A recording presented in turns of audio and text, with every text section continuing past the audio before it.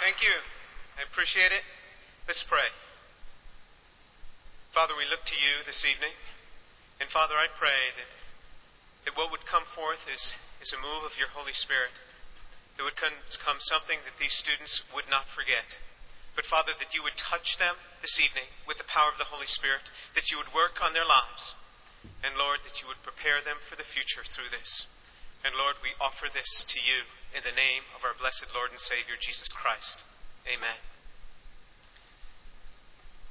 I want to tell you something to prepare you for the university. I've spent over half of my life in universities. I've never left the university, and I don't know what life would be without a university, actually. In many ways, it's probably going to be the most delightful time of your lives. I looked through the bulletin and I saw that almost all of you have decided to go to universities, and I think that's a great thing. I think it's really a great thing. And whatever the Lord calls you to, it can always be complemented by a university experience. Let me talk about 4 things that I've seen in the lives of students. I've seen these things in students who come to the university, things that encourage them and things that bind them up. And I want to really touch you with these things and cause you to think about them. As I see students come to the university, I see several types. I see students that never knew the Lord. Students that never came from a Christian home. I see students then that also came from Christian homes, but still don't know the Lord. I see students that come from Christian homes and really love God. And I see students that have come from homes that don't know God, but they themselves really love God. What I encourage you to do is to do what Paul said. You know, very often I meet students who wonder, are they really saved? They wonder about their salvation. And some people get offended when they're probed about the authenticity of their salvation. I have found that the people who get most sensitive about being asked, do they really believe in Jesus Christ, are generally the people that don't know Jesus Christ. Because if you know the Lord, you're not afraid to make a defense for the hope that dwells within you. That's where we're supposed to be. In fact, I've made it this semester a treat for myself to invite one faculty professor from Rice University to the faculty club each week for lunch. And as I sit with this professor, the first question I ask is, I just want to know where you're at. What do you believe about the physical resurrection of Jesus Christ?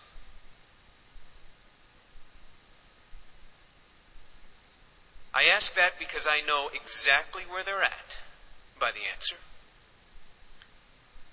And generally, it's very easy for people to say, well, yeah, he may have risen spiritually from the dead, but the physical resurrection is the basis behind our faith.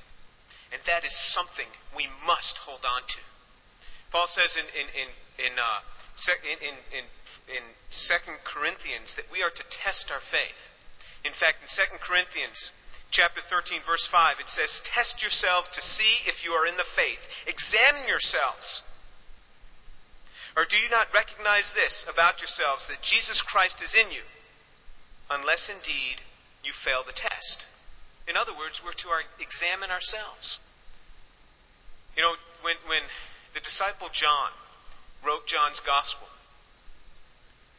he said, I write these things that you may believe. Well, when he wrote 1 John, he says, I write these things that you may know that you are in him. I encourage you to take the 1 John test.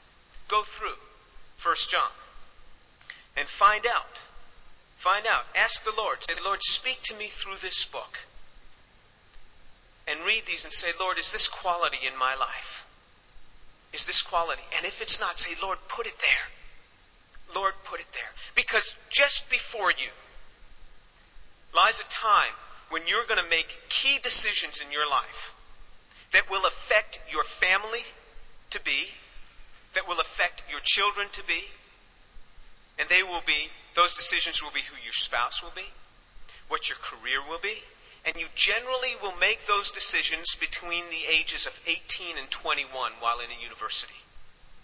And if those decisions are not founded in Jesus Christ, I think you're probably going to have a very rough life. And I know that because I've seen it. And if those decisions are founded upon Jesus Christ, you are going to have a blessed life. I know it because I've seen it. I encourage you to seek the Lord. Read through 1 John and say, Lord, is this quality known in my life?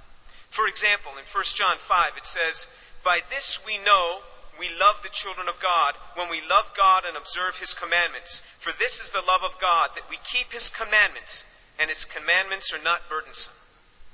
That's interesting. He says, we know we love God when we keep His commandments. In other words, when we read the Word of God, does it touch our hearts? You know, I had a discourse with a professor on campus recently, and because I'm a Messianic Jew, that means a person who was born and raised a Jew but believes that Jesus Christ is the Messiah. And he said, because I was a Jew, I had to live under the law of Moses, the so-called 613 laws. And so I made a defense for grace over law. And did you know that in the New Testament we are held to a much higher standard than the Old Testament saints? Jesus never said, if you love me, keep my law. He said, if you love me, keep my commandments. There are over 150 New Testament commandments. And they're much stricter. You don't have to commit adultery to be an adulterer. Jesus said, if you lust after a woman in your heart, you have committed adultery already. You don't have to murder a man to be a murderer. John says that if you just hate your brother, you have committed murder. You don't have to bow down to an idol to be an idolater. It says that if you covet, that means if you desire somebody else's car or somebody else's looks, you're an idolater. Christ calls us to obey His commandments. If we don't obey, and it doesn't touch our hearts and move us to repentance, we have to say, Lord, where am I? And fall on your knees and say, God, work in my life. Do a work in my life. I know these things are true because I've seen it. I want to encourage you, we've heard a lot probably about spiritual warfare. The scriptures are very clear on how to do battle, which you will do quite often on college campuses. This is what Paul told Timothy on how to engage in spiritual warfare. He says, this commandment I entrust to you, Timothy, my son, in accordance with the prophecies previously made concerning you, that by them you may fight the good fight, keeping faith and a good conscience, which some have rejected and suffered shipwreck in regard to their faith. He says there's two things. There's faith and a good conscience. Do you really believe God? Do you really believe that His Word is true? Every time I speak for the Lord, I never have regretted it. Every time I have kept my mouth shut, I have always regretted it. When we speak for the Lord, great things happen. I met probably, arguably, the richest man in Houston just recently. He was interested in a company that we've started. Somebody said I should mention the type of research I do. I'm a chemist. I'm an organic chemist working in the area of nanotechnology. That means working in very small things. For example, we're building a molecular computer where each switching device is a single molecule. And in fact, there are more molecules of water in one drop of water than there are transistors in the entire world combined. So if we can just tap into the power of each molecule, we'll have a bang up of a computer. So he wanted to invest in this company. And I told him, we don't need any more investing. We're fully vested. He says, oh, come on. I said, no, we don't need it. So 4 times his staff contacted me. Finally, I said, I'll go over his house.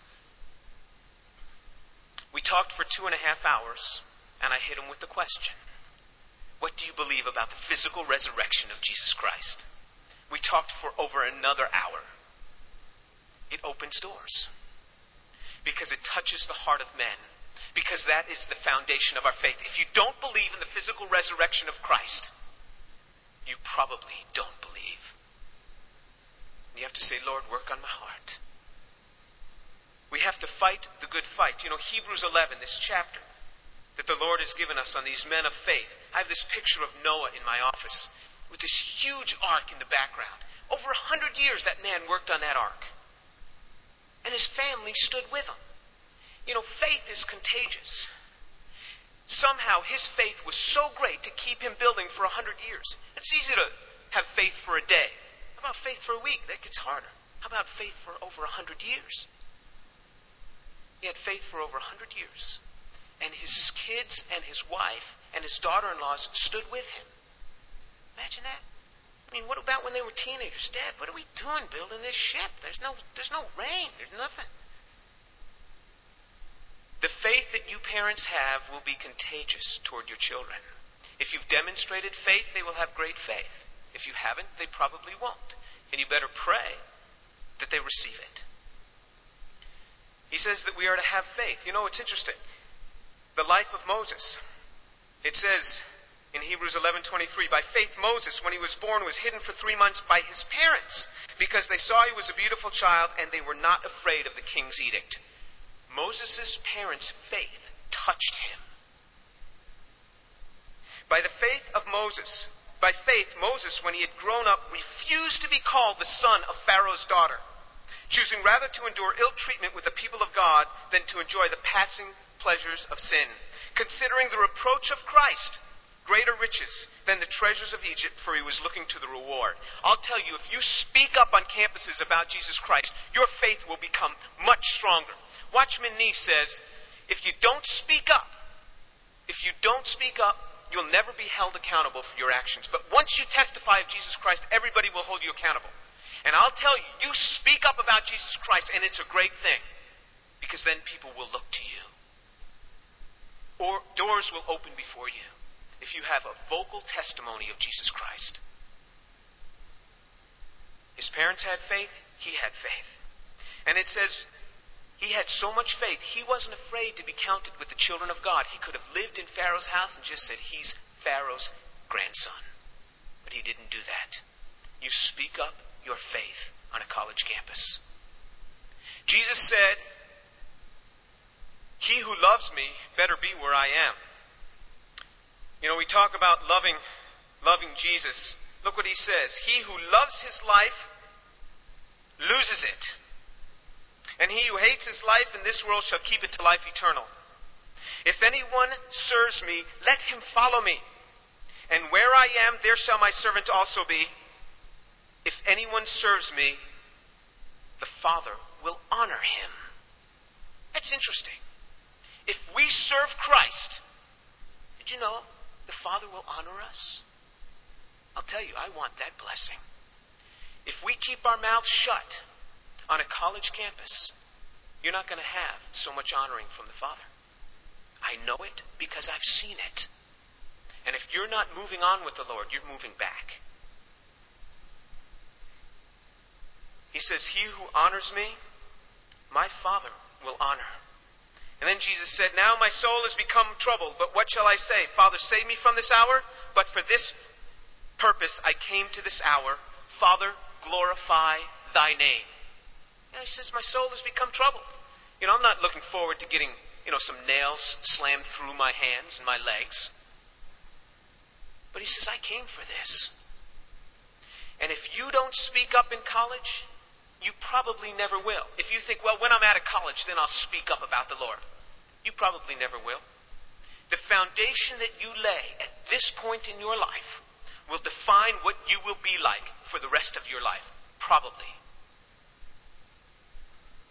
There's certain areas of faithfulness that we have to embark in. Faithfulness to a local church. Faithfulness to ministries on campuses. I mean, every campus I've ever been on, you got at least one campus ministry that's really on fire for the Lord. Whether it be Baptist Student Ministry, Campus Crusade for Christ, Navigators Campus Ministry, InterVarsity. These are great groups. But don't forget also the local church. This happens a lot, even to pastors' children. They think, well, I'm a member of a church back home. My dad's a pastor. When I go home, I go. No way.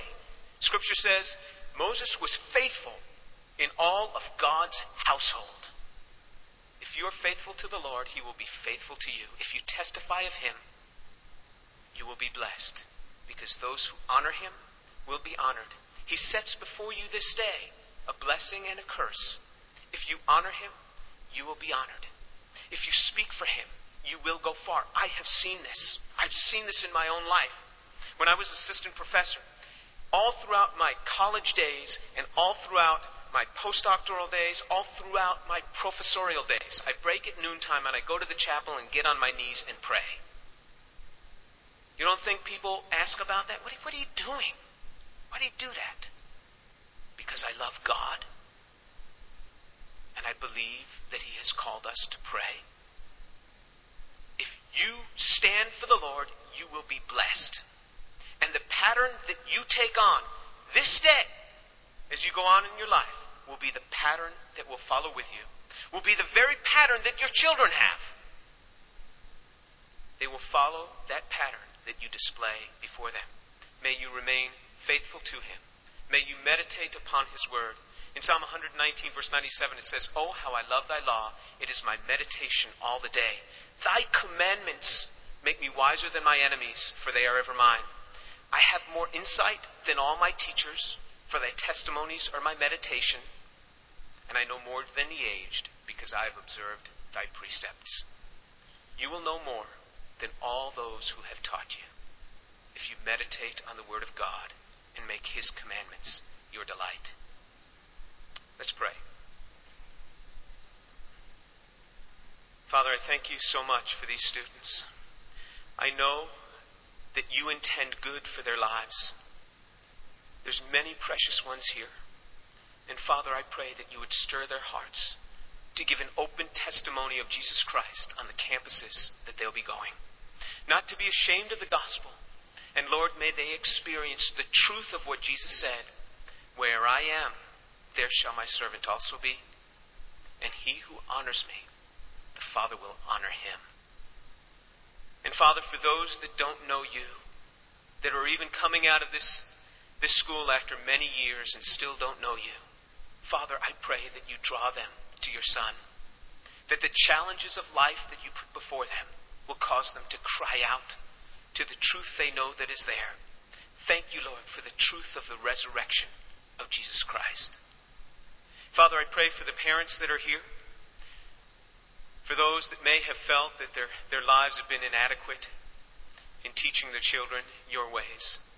Father, I pray that this day you will work in their hearts to stir them any way you have, whether it be in repentance, asking forgiveness from their children, or seeking you more strongly.